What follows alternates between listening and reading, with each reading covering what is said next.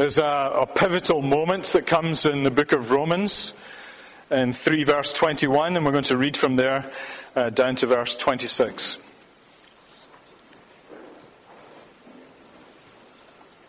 And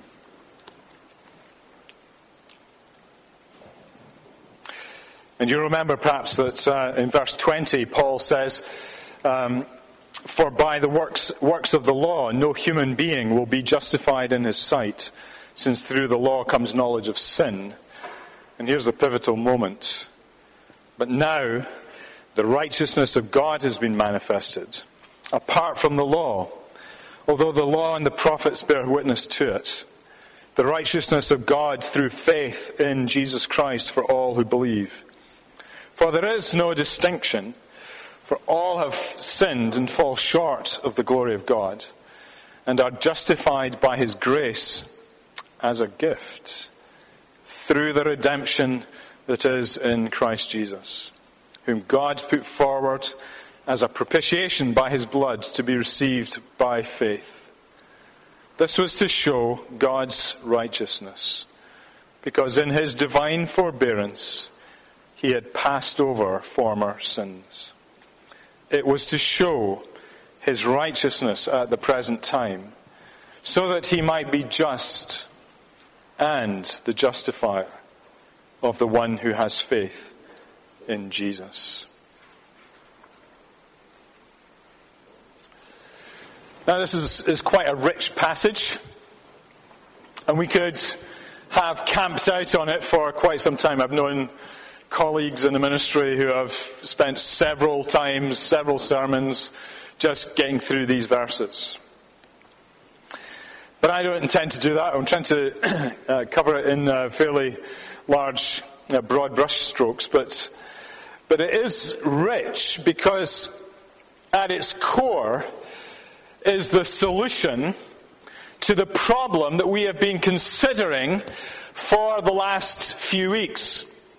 We've been dealing with the bad news of the human condition and the essential problem that is spelled out in chapter 1 verse 18. "For the wrath of God is revealed from heaven against all ungodliness and unrighteousness of men, who by their unrighteousness suppress the truth." The essential problem of mankind is that he is ungodly and that he is unrighteous. In other words, in the world where there is an absence of God-centered living and therefore the absence of obedience to all that God requires, that's what he means by ungodliness. And this problem is not limited to those who are non-religious, but it also applies to those who are strongly religious. And so he concludes with this bad news that we touched on last time. In verse 19, "Now we know that whatever the law says, it speaks to those who are under the law, so that every mouth may be stopped and the whole world may be held accountable to God. For by the works of the law, no human being will be justified in his sight, since through the law comes knowledge of sin." In other words, absolutely everyone in the world is accountable to God. Left to themselves, every mouth will be closed as the realization dawns on them of the predicament that each person is in. And here's Paul's conclusion. It's a big conclusion. No one is justified by the works of the law. Whether that's the law that is written down in the Bible or the law that God has written on the heart of every man or woman, on the conscience of every man or woman, boy or girl. So when it comes to man's moral performance, no one will have a leg to stand on for a simple reason. And it is that the law, wherever the law is, whether it's in the Bible or in the heart, the law can never make you the person you ought to be. It can never do it. All it can do is point out where the problem is. It's like a doctor that is able to diagnose a problem, but it can't tell you what the solution is. And can't do anything about it. So the biggest problem that human beings have then is not one of a plethora of social problems or financial problems or health problems, but rather there is this ultimate problem. How to be right with God. Or to put it another way, as Paul puts it here, how to be justified before God. How to be forgiven of all your sins and accepted as righteous by God. And how can he do that? How can that happen when everything about the human condition, everything about your life, my life, is wrong? And it's at this point that Paul now turns to the good news. Because he begins this passage with those two powerful words. But now. But now. All this bad stuff. Blah, blah, blah, blah, blah. Chapter 1, chapter 2, and chapter 3. Bad stuff. But now. And he turns it round. And it's one of those great turning points that you find in various places in the New Testament where the answer to this huge problem begins to be unfolded. Because in this passage, Paul begins to explain how the righteousness of God is the answer to all that we need. So what does he mean by the righteousness of God? That's the first thing I want to talk about this evening, is the righteousness of God. The righteousness of God. Paul's already touched on the righteousness of God back in chapter 1, verse 17, where he showed that in the gospel message, which is about Jesus Christ, that God's righteousness is displayed. And if you remember, maybe you remember back to, I'm sure you all know these things. You've all been paying attention. But there are two things that this can mean, the righteousness of God. And it does mean them both. The first is from how the phrase is used in the Old Testament, where the righteousness of God is often equivalent to God's saving activity. So, for example, Isaiah 46:13. I bring near my righteousness.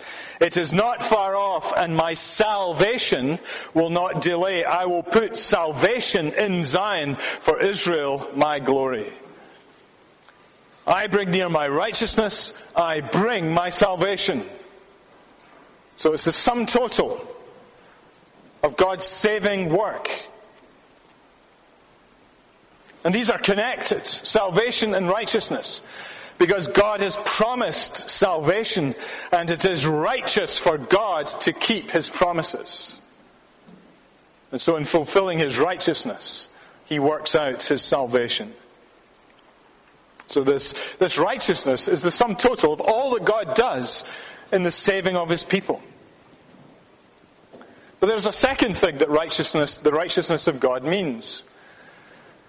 It means this. It means a righteousness that God provides for us, that can become ours because he gives it to us.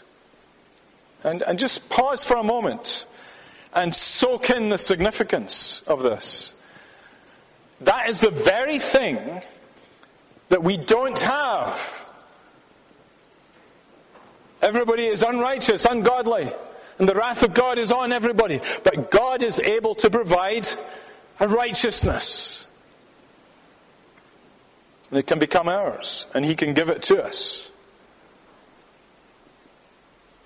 So righteousness, the righteousness of God, must mean both of those things, i.e. God's saving activity and making over to us a righteousness that we cannot have by ourselves.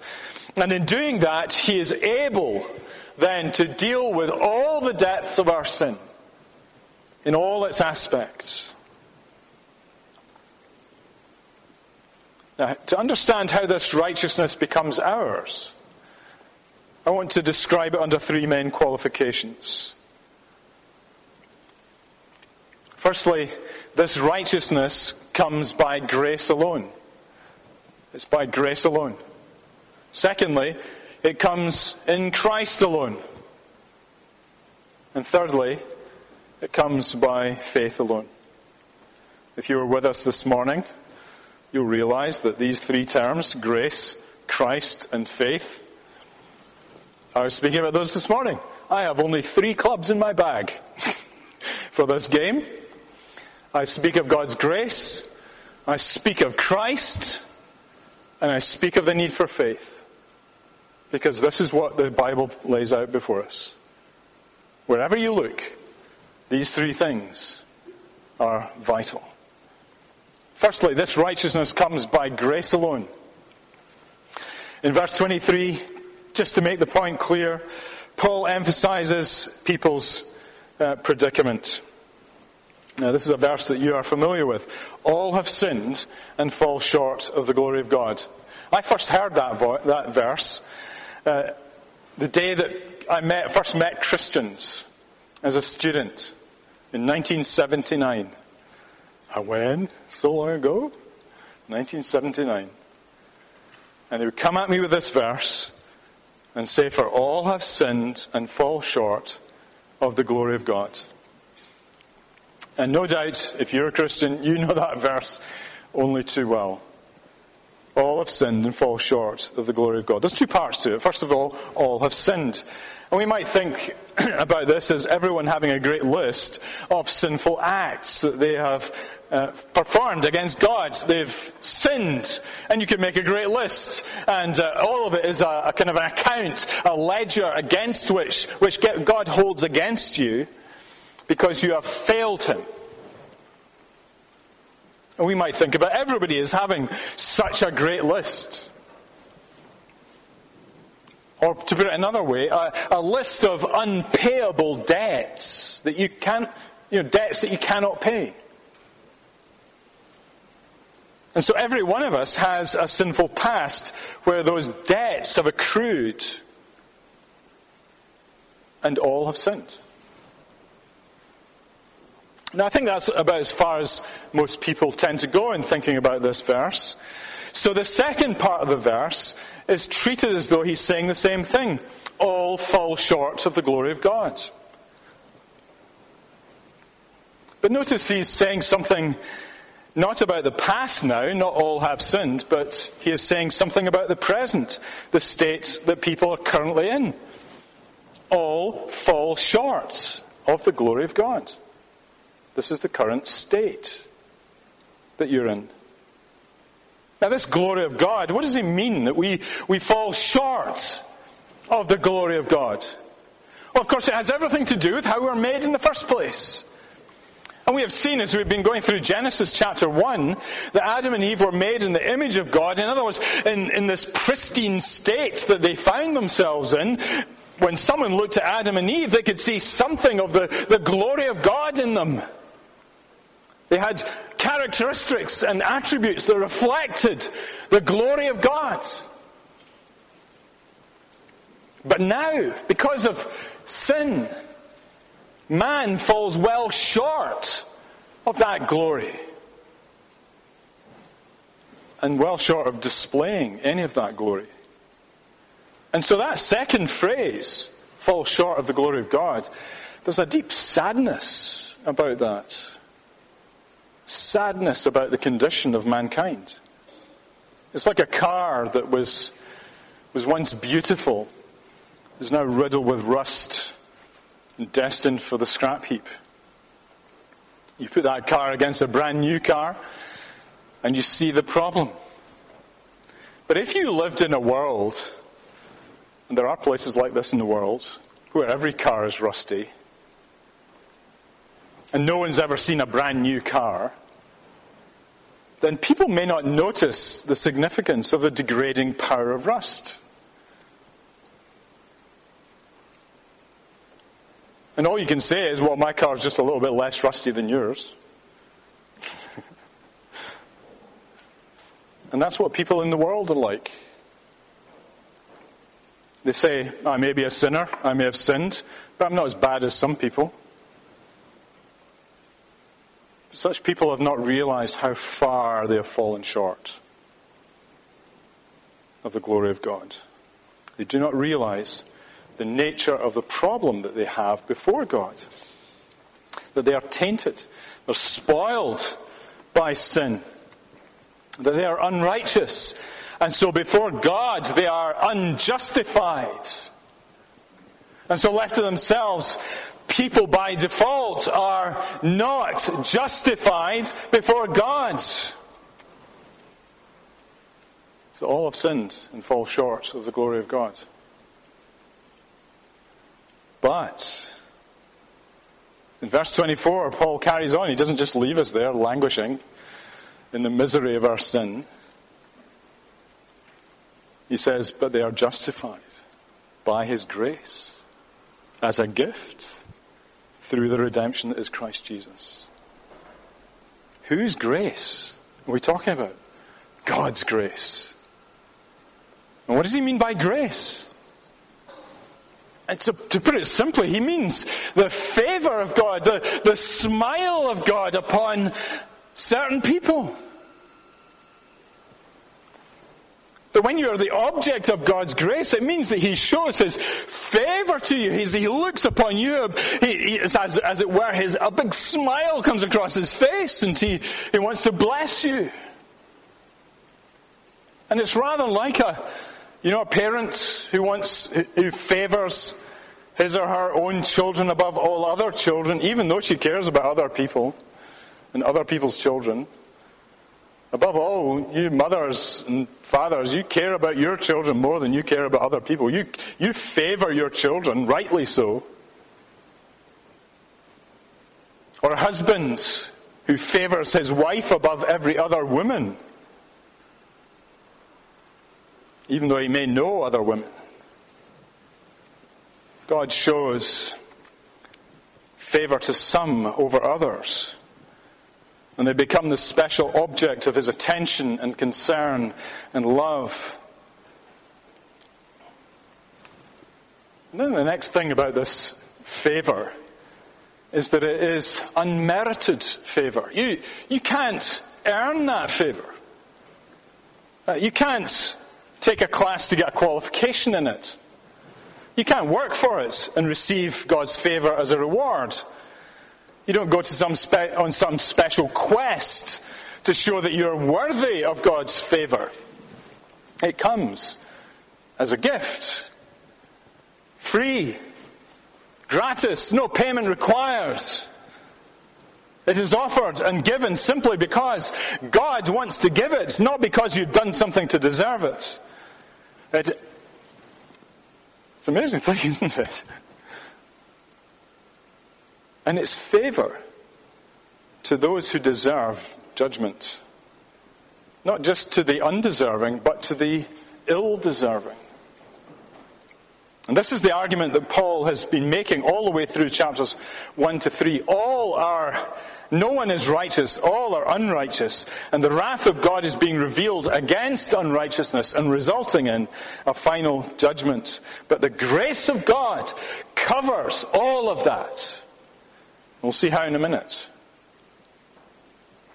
So that now in his grace, as he looks upon sinners like you and me who fall short of his glory, he still smiles upon us and forgives them and accepts them. Oh, the grace of God. How marvelous, how majestic. Does it not strike you this afternoon as the most precious of gifts? God's grace. That in a world that is so corrupt and broken, and I am part of that corruption, In a world that has left itself, for which there is no light at the end of the tunnel, only darkness, that God should show the light of his grace. And friends, I want to say to you that you'll only really grasp the nature of this grace, as you see the true nature of your condition left to yourself. If you don't really believe that you deserve judgment, if you don't really believe that you are sinful and unrighteous and undeserving and ill-deserving, then you will never appreciate the gift of his grace. And if you think that, as you said here this afternoon, that you are somehow deserving, you feel that you're pretty good, that all you need is a little top-up of grace from God to make you acceptable, and there are some people like that, then you will never truly grasp the grace of God. The righteousness of God comes to us by grace alone, grace alone. Secondly, I want to think about how the righteousness of God comes through Christ alone. And Paul goes on in verse 24, that this grace comes through the redemption that is in Christ Jesus. And Paul here is saying that this grace is possible wholly and exclusively because of Jesus and what he achieved. So what did he achieve? Well, here's the two big ideas. The first is propitiation. Some of you may have no idea what that means, propitiation. We never use that word in ordinary language. But verse 25 says this: God put him forward as a propitiation. But it's a very simple idea. Propitiation is the turning away of wrath, God's anger against sin. And so in this setting where the wrath of God is revealed against the unrighteousness of man, we badly need something to turn God's anger away. And at that moment, in comes Jesus, in order to bear that he may bear the full weight of the wrath of God for us. And in doing so, to spill his blood and to break his body so that we don't have to bear that wrath. And I just note in passing that it's not that Jesus was an unwilling servant of the Father. We should never think that somehow the Father forced Jesus to do this. In the eternal counsels of the Holy Trinity, Father, Son, Holy Spirit, together with one mind, they work together to bring about the step of sending the Son of God to take upon himself human nature and willingly die to save a people who hated him. So that's the first idea, the propitiation. The Son of God comes and he bears the wrath of God in place of sinners. The second big idea is this idea of redemption. It's through the redemption that is in Christ Jesus. And it's by propitiation that therefore redemption is possible. And as a good Jew, Paul understood redemption very well. It's a central part of the story of the history of the redemption of the people of Israel, isn't it? From slavery to Egypt. When God led them out of slavery into freedom. And that story of the Exodus is a shadow of what was to come, that Jesus comes to lead a greater Exodus. This time not from slavery to men, but slavery to sin. And it's important to note here that the sacrificial giving of Jesus is absolutely essential to making the gospel possible.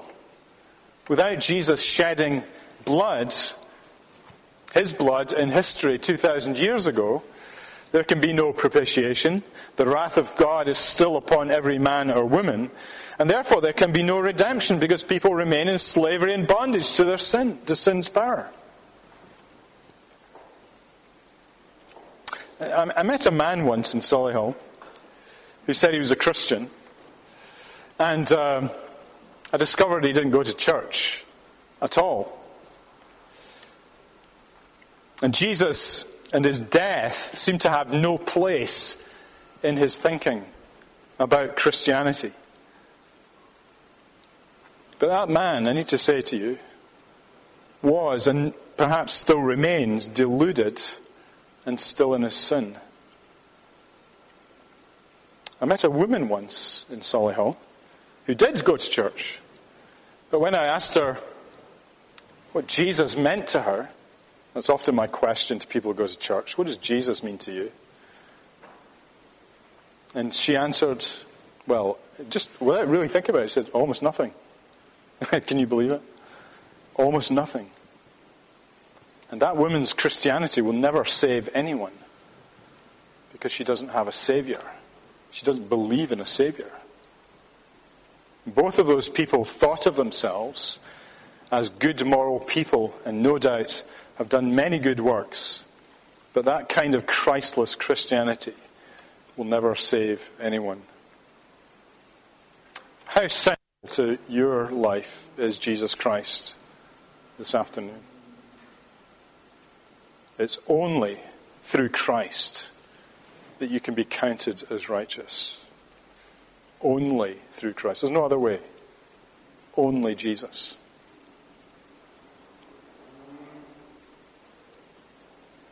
Well, the last qualification of this righteousness of God is that it is received by faith alone. By faith alone. It comes by grace alone as a gift. It comes through Christ alone in his sacrificial death. But it comes to us personally through faith in Christ. So look at verse 22. The righteousness of God through faith in Jesus Christ for all who believe. Or verse 25. Whom God put forward as a propitiation by his blood to be received by faith. Or verse 26. It was to show his righteousness at the present time so that he might be just and the justifier of the one who has faith in Jesus. Now, how does that death 2,000 years ago become relevant to us? Well, it's a very simple thing. Our hearts are opened up to the fact that that death was for me. Many of you will be able to tell each other of that experience of your eyes being opened up to see Jesus for the first time and to realize that that death was for you. And it comes as a deeply personal impression. And to realize that as I put my faith and trust in the Lord Jesus Christ, I receive from him a righteousness from God. And we can begin to see how the work of Christ solves one of the big problems that people have. Because you'll notice that as Paul finishes off this passage, it's almost like this is it's a solution to a problem. He says, so that he might be just and the justifier of the one who has faith in Jesus. It's almost like that's an unfixable puzzle. That God be just and he be a justifier. But only when you have the key to the puzzle can those two things come together. You see, God is a God of justice. He is just. He cannot be unjust. The Psalms are full of this. Psalm 11 verse 7, for God is righteous, he loves justice. Psalm 33 verse 5, the Lord loves righteousness and justice. Psalm 89 verse 14, righteousness and justice are the foundation of your throne. And so on and so on. And because we have sinned and broken his law, we're guilty. How can he declare us to be guiltless when we're guilty? How can he declare us to be acquitted? How can he declare us to be righteous? If he's to be just, he can't. We have to be condemned.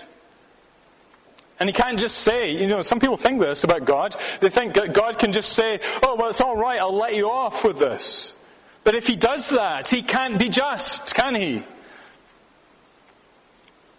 He cannot claim to be just. So left to ourselves under this just God, we can never, ever be let off. But Jesus Christ comes along, the perfectly righteous one, who in his Father's eyes is righteous. And he says, Jesus says, I will carry the burden. I will bear the wrath. I will be the propitiatory sacrifice. I will exhaust the just requirements of your law. I will die for the sins of these people that they deserve, but I will take it myself. And on the basis of that work, God's justice is satisfied. God can be just, and he may justify the sinner. The puzzle is fixed. And so how does that benefit come to us then? Simply through faith in the Savior. Simply through faith in Jesus Christ. And in that moment, the moment where you first believe, a sinner is justified and freed of all his or her guilt. Now, one might ask, what's this faith like? Is it merely a kind of intellectual agreement to a scheme of things that God has laid out? Is it just an intellectual thing? Do I just say, yeah, I agree with that, I don't disagree with it? I've heard people say that sort of thing. Do I just agree with it? Well, it's at least that. You have to agree with it. But let me illustrate with a closing story. And it's one that I've told you before, but it's so illustrative of the nature of saving faith. On the 30th of June 1859, Charles Blondin became the first man to cross the Niagara Falls on a tightrope. And so with hearts in their mouths, the crowds, the many thousands watched on as he made the 335 metre long, 49 metre high crossing across the Niagara Falls. And to ever-increasing crowds, day after day, he repeated the feat, gradually increasing the complexity. He went across the Niagara Falls on stilts once, or blindfold, or with a wheelbarrow and a large sack of potatoes. Can you imagine? And everybody was amazed. And everybody acclaimed him and said, what a man is Charles Blondin. But then one day he turned to the crowd and he said, do you believe that I can put a man in the barrow and carry him across? And yes, they all shouted. They'd seen the sack of potatoes. And they said, yes, you can carry a man. And so he said, well, which one of you shall be first? And none came forward, at least not initially. But it's illustrative, isn't it, of what genuine faith is like. When it comes to the crunch, when there's the call to practical commitment to be made, who is willing to act and come to the Lord Jesus Christ? And have their life turned upside down and changed and shaken about and all kinds of things. Because your life will never be the same again. But that's an illustration of real faith. It's not just intellectual. Do you believe that you can take a man, Blondin can take a man across the Niagara Falls? Yeah, sure. But I'm not going to be the one. Well, you can't. That's not Christian faith. Some Christian people are like that with Christian faith.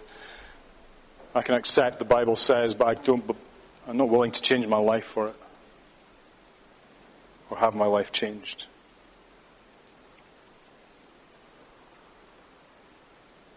But for those who are willing to have their life turned upside down, taken from one side to the other, it is to those people that the grace of God has come. It is to those people that who get to know Christ It's those people who get to know their sins forgiven and to know that they're accepted as righteous, with a righteousness that comes from God. Let's pray. Father, we thank you for the glorious gospel of Jesus Christ. We thank you that it comes by grace alone, that it's only found in Christ alone,